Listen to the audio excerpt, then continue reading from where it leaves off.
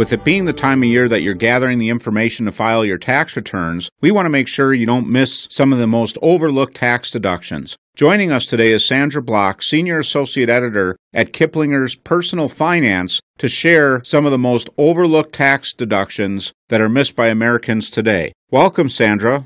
Thank you for having me. You've got a great topic today in talking about overlooked tax deductions and tax opportunities that people miss out on all the time. And being that people are going to be getting their stuff together to file their taxes for 2013 here shortly, I think it's a good time to remind people some of these deductions that they might be missing. And one that we see all the time is the American Opportunity Tax Credit. Share with our audience what that's all about. This is a really valuable credit for any family that has a child in college, or in this case had a child in college in 2013. And unfortunately, because these education-related tax credits are so complicated, an awful lot of people overlook them. Basically, the American Opportunity Tax Credit provides a credit for up to $2,500 of college tuition and related expenses paid during the year. And note that I say credit. That's a lot more valuable than a deduction, because that means it's a dollar-for-dollar reduction in your tax bill. The full credit is available to individuals whose modified gross income is $160,000 or less for married couples, or $80,000 or less for singles.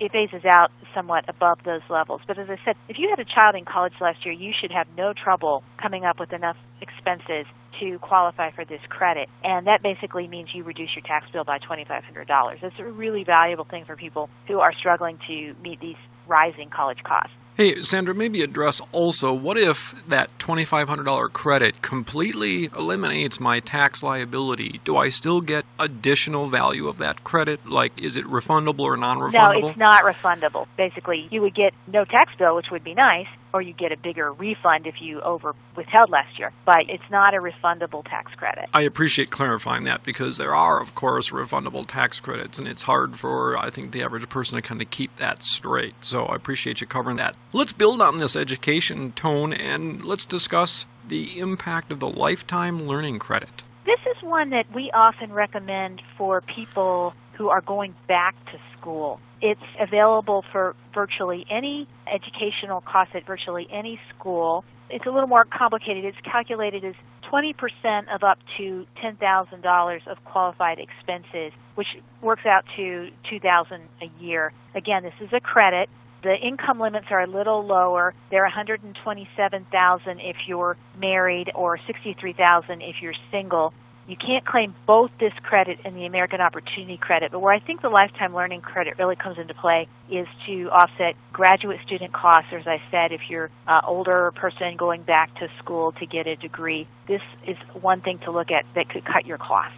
Can you kind of clarify, if I can only benefit from the Lifetime Learning Credit, is there a limitation of the type of school or education that I can seek for that benefit? I don't think so. As long as it's an accredited, for example, if you went to community college, I think it's available for that. There probably is some cutoff in terms of legitimate accredited schools, but it doesn't have to be your traditional 4-year college where you go full time. And that, as I said, that's why I think it's a particularly valuable credit for people who are going to school part-time, going to graduate school while they're working, or something like that. Okay, so it's probably not for the golfers who want to improve their game. No, I would mind that.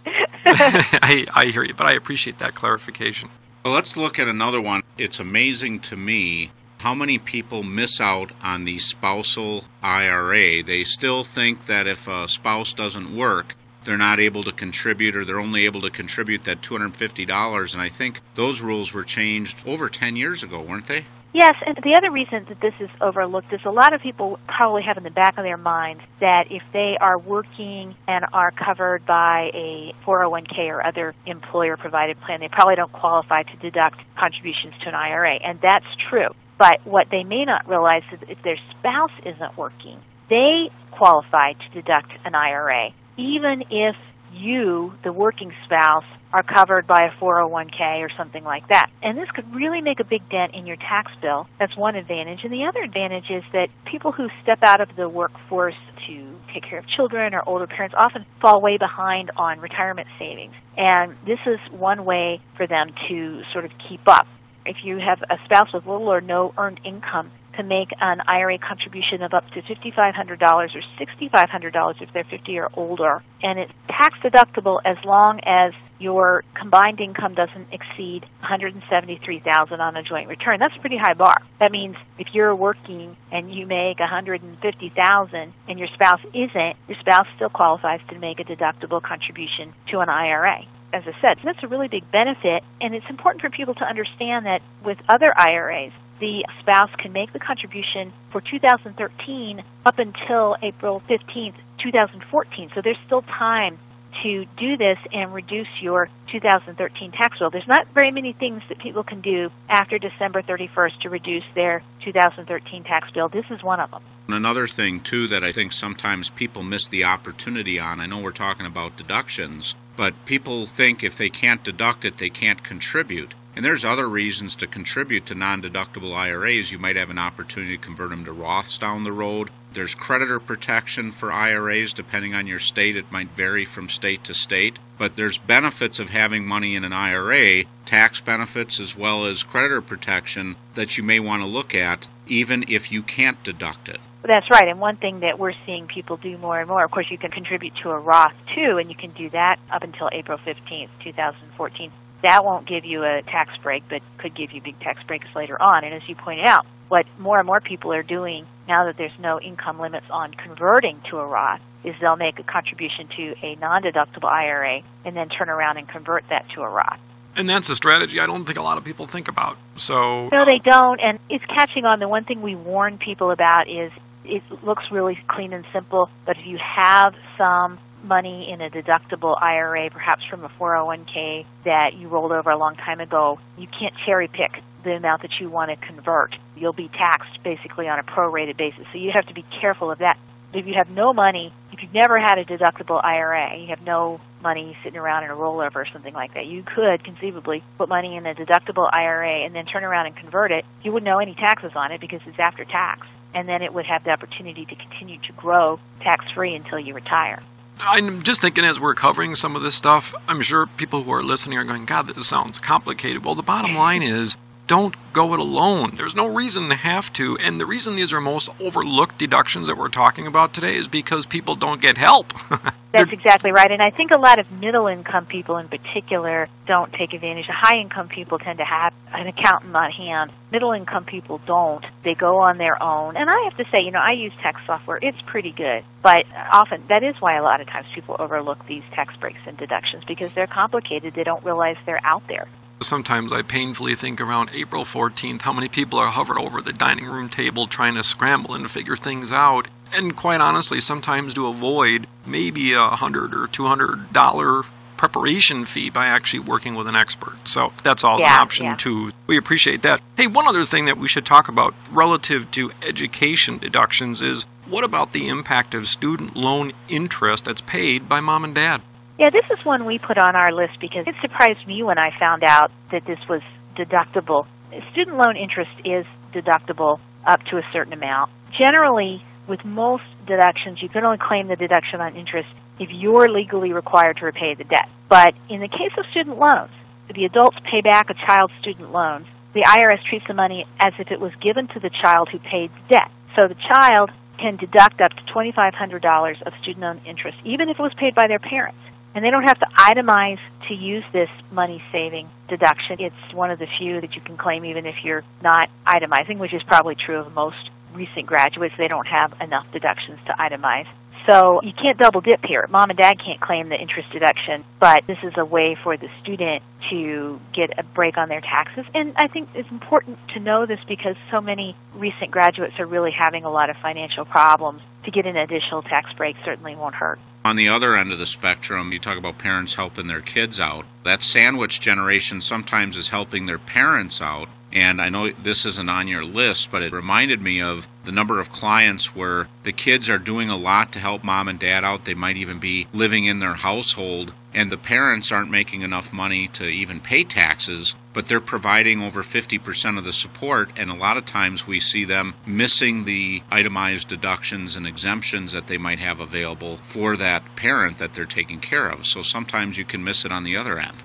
Yeah, and that's a really good point, and something a lot of our readers ask about is at what point can you claim a parent as a dependent? As you pointed out, if you're providing more than 50% of their support and they meet certain income requirements, you can claim them as a dependent. And even if they don't, those income requirements are kind of hard to meet if the parent even has a small pension or some investments. But what a lot of people don't understand is you still may qualify to deduct if you're paying their nursing home expenses or medical expenses, and those expenses combined with yours exceed 10% of your AGI, then you can deduct them. So I think that's another area where it really would behoove you to talk to a professional, because there are tax breaks for adults who are taking care of their parents that they may overlook.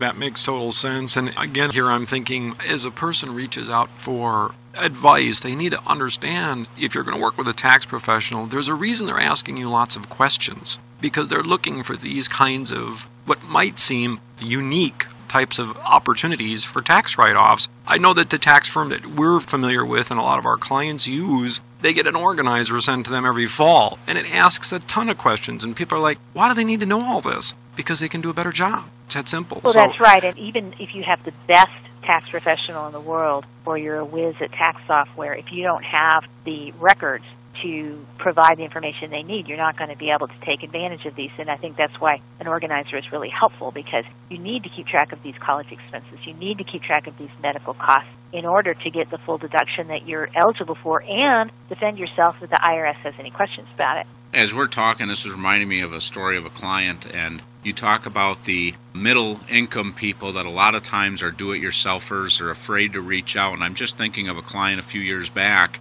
and there's another tax benefit with those IRAs, and that's the Savers Credit. In this time of high unemployment, he had gotten laid off. He had put money into his 401k. His wife had started a new business. She didn't have any taxable earnings. So he was in a situation where, with his contributions that he made, his adjusted gross income was $500 over the benchmark to get from a 20% Savers Credit to a 50% Savers Credit. Wow. So by putting an additional $500 in IRA, because he said to me, Jim, I didn't want to talk to you because we just don't have money to put away this year. And I said, well, let's just take a look at it. I said, well, if you put on your tax return that you're going to put $500 in a deductible IRA, you'll get a $750 refund. It's amazing how a small difference like that, just an extra dollar or two in one column or another, can make such a difference. And for this gentleman, it certainly was worth it for him to get the advice, because it made a huge difference. I mean, basically, the IRS paid to fund his retirement with the tax benefits that are available to him. Yeah,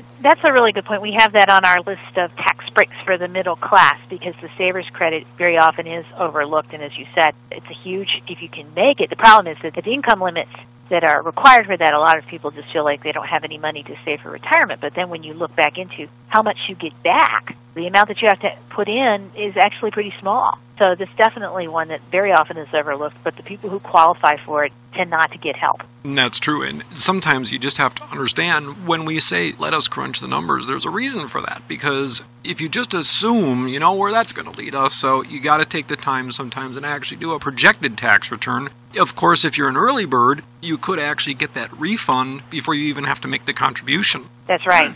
So it's important to make sure that you give yourself time to do proper planning. Sandra, let's take a short break, and when we come back, let's continue on talking about some of these very important but most overlooked tax deductions. Please stay tuned. And now a personal story from the 2010 Life Foundation spokesperson for Life Insurance Awareness Month, actress Leslie Bibb, whose recent credits include roles in Iron Man 2, Confessions of a Shopaholic, and Talladega Nights, The Ballad of Ricky Bobby. Leslie was just 3 years old when her dad died. At that time, Leslie had no idea what life insurance was and how it benefited her mother. Today, Leslie realizes the enormous impact it had on her life. Let's hear her story. Hi, I'm Leslie Bibb. Photos are my memories. My parents together, dancing to their favorite song and celebrating with friends. Young and in love, they never suspected that their lives together would be cut short. Everything changed when my mother received the awful call that there had been an accident and my father hadn't survived. All of a sudden, the task of raising 4 girls and keeping our family together fell on her shoulders. But my mom's burden was lessened by my dad's thoughtfulness. His life insurance policy enabled our family to pick up and carry on. The love we show while we are alive is why we live. The love we show after we are gone allows life to continue on. My dad loved us enough to expect the unexpected. Life insurance was his legacy of love to us. No one should be left grieving and in need. Take care of your loved ones by thinking ahead to the unthinkable. Learn more at lifehappens.org, a public service message from the nonprofit Life Foundation. Welcome back as we continue a conversation today with Sandra Block, who's the Senior Associate Editor at Kiplinger's Personal Finance. And we've been talking about just a phenomenal topic today because, as you mentioned prior to the break, average middle America just doesn't sometimes take advantage of all the tax opportunities that are out there, especially if they're going it alone. So let's kind of get back to our list of missed or overlooked tax deductions. Just before the break, we were talking about unemployment and job seekers. What's available to those who are actually job hunting across the country from a tax deduction standpoint? If you itemize, you can deduct job hunting costs as a miscellaneous expense, and the list of qualifying expenses are pretty long. And what's important to understand is that you can claim these expenses even if you didn't get the job. So we hear so many sad stories about people who spend months and months applying and sending out hundreds of resumes and don't get a job, but they still may have some expenses that they can deduct. Now, you can only deduct to the extent that your total miscellaneous expenses exceed 2% of your AGI. But if you're out of work, your AGI may not be that high, so the bar could be more reachable. Qualified expenses include transportation costs, you drive someplace, parking and tolls, food and lodging expenses if you have to travel, cab fares, employment agency fees, cost of printing resumes, business cards, postage, and advertising. So if you are looking for a job, keep records of all of those costs because there's a very good chance that you may be able to deduct those expenses. Something that's right along that same line is moving expenses. Isn't there some deductions available for that, too? Yes, and moving expenses is a really valuable deduction because it's one of the few that you don't have to itemize to claim. Now, you can't deduct your moving expenses if you just move across town to take a job. You have to move at least 50 miles and meet some other standards. But again, the list of qualified expenses is quite long, and that would include, obviously, packing up and moving all your stuff, the cost of getting from point A to point B, perhaps staying in a hotel, putting up your family in a hotel, all kinds of things. And so I would really urge anyone who moved last year or is planning to move this year for a job to put together a file folder and just start keeping track of all those expenses, because we all know how expensive moving is. And these days, with the job market being what it is, you can't count on your employer to cover those costs. They used to, but I think a lot of employers don't anymore. So I really think that this is a tax break that people need to pay attention to and could benefit from. There's a lot of deductions, I think, that are overlooked when you come to those miscellaneous deductions that you were talking about earlier with job seekers. If they get a union job, aren't union dues deductible? And there's a lot of different expenses. That falls into the miscellaneous category, so definitely that can be one. Professional association fees, things like that, you can add on. So look at the list of miscellaneous items again. You want to keep track of as many as you can so you can get yourself over the hump of the 2% AGI. I think the big mistake many Americans make is they look at all this, oh man, it's just so complicated, and they default to like the 1040 easy because it's easy to get done. But boy, as we're talking about this, I mean, we're not talking just $10 or $15 it might save you. It could be hundreds or even thousands. It's worth it to maybe get that advice or have someone look over it that knows what they're doing. Have it checked from time to time, because if you miss these over the last 3 years, one thing is you can go back and amend your return. So if we talked about something that maybe you did 2 years ago, maybe you go back and check, it could mean a refund for you. That's right. And again, I've seen some statistics on the percentage of Americans who just don't bother to itemize and claim the standard deduction, when in fact, itemizing would save them money. So yeah, it's a little more work, but the payoff can really be significant. Now let's talk about one that seems to be scary for taxpayers who are working from their home. Let's talk about the home office deduction. Yeah, I'm really, I hate to say I'm excited about this, but it's kind of a big deal. A lot of self-employed people who work from home and have a dedicated space in their home from which they work have not claimed the home office deduction in the past because it's widely believed to be a huge red flag for an audit. So they don't take advantage of this potentially money-saving deduction. Just last year, the IRS came out with a new formula that basically allows you to use the size of your home office and then deduct $5 per square foot up to a max of 300 square feet or $1,500. If you use this formula, you still have to follow the old rules of having a dedicated office space, but it means that you're not having to sit down and figure out what percentage of all your costs account for your home office. Since the IRS has put out this formula, I think a lot of individuals and their tax preparers will feel more comfortable claiming this deduction because it almost sounds like kind of a safe harbor for people. You won't have to fill out a 43-line form listing your actual expenses. And that's a $1,500 deduction that is really valuable for people who work from home in particular, need all the deductions that they can get because unlike salaried people, they don't have their employers kicking in for health care and other things. So I'm hoping that I'd like to really get the word out on this to self-employed people because I think it's a valuable tax deduction that they've not taken in the past that they really should feel comfortable about taking in the future.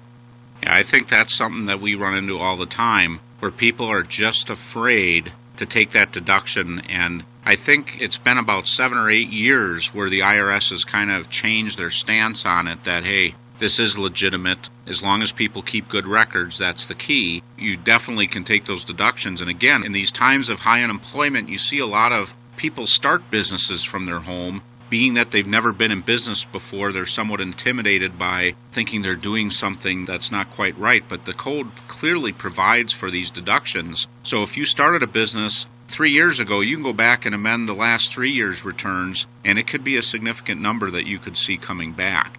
That's right. I should point out that the streamlined method is only available starting in 2013. So if you were going to go back beyond that, you still have to use, I think, probably use the old method of actual expenses. But I think this is a signal, as you said, that this is a legitimate deduction. People should not be afraid to take it. It's not available if you're employed and just working from home unless your employer requires you to work from home. But I think the trend now, we're seeing so many people, either by choice or because they don't have any other job, working for themselves. And I think if you're working for themselves, any deduction you can claim is very valuable, and you should take it.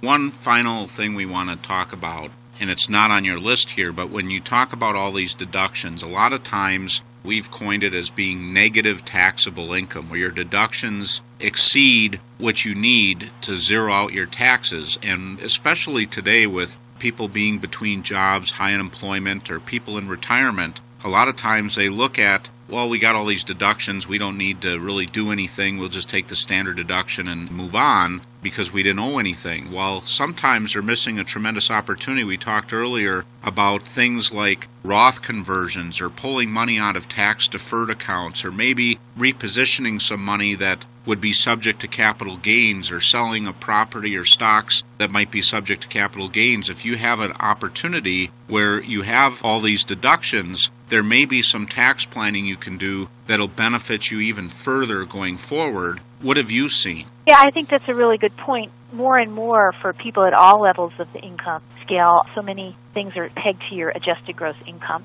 So if you're in a situation where perhaps your AGI income has dropped, there are opportunities, as you said, even if you've sort of zeroed out your taxes. You may want to, for example, if you sell some securities, if you're in the 15% tax bracket, you qualify for 0% capital gains on long-term securities. Well, that's something definitely. Then you could sell some securities, raise some money, and not pay any taxes at all.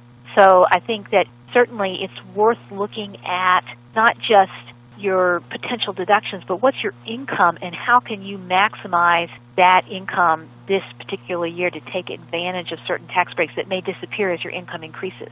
Tony was talking about that organizer that gets sent out, and part of that organizer, has there been any major changes in either your expenses, your income? All those things can trigger new opportunities. I know a lot of people get to the point where their deductions are phased out and they just kind of default to, well, just keep doing it the way I've always been doing it. And a change in those circumstances or a change in the tax law can make a big difference. And as you mentioned, this home office deduction, this brand new thing where you don't have to keep too many records on it, you can default to the square footage so you don't have to keep all the percentage of expenses, might be an easier way for someone who's starting a business to easily take a deduction without having all the extra work that had been involved in the past. That's right, and as I said, I think this one I'm particularly interested in because people just haven't been claiming it at all. Yeah, at least they don't have anything to fear anymore, so there's at least a standardized process, and that should hopefully provide people comfort. Well, listen, we have covered a chock full of ideas today, just lots of different opportunities for people to take advantage of, and I think the core theme here is don't overlook opportunities. This isn't tax evasion. This is just doing what's right and fair for you to pay your fair share. But, of course, don't necessarily go it alone. Don't feel like you shouldn't seek advice because just in some of the things we talked about today could provide much more savings than the cost of even having a professional tax preparer or software program. So we greatly appreciate, Sandra, your discussion today and your knowledge. You've been doing this for over 20 years and writing on this subject, so we greatly appreciate your input. If we're looking for more tax ideas, we'll ring your phone again in the future. Thank you very much. Thanks for joining us this week, and tune in again next week as we explore another phase of the Real Wealth process. And remember, if anything you heard in today's show you'd like to get more information about, contact your Real Wealth advisor. Also, if you feel that any of this information would be helpful to a friend or family member, just click the Forward to a Friend button.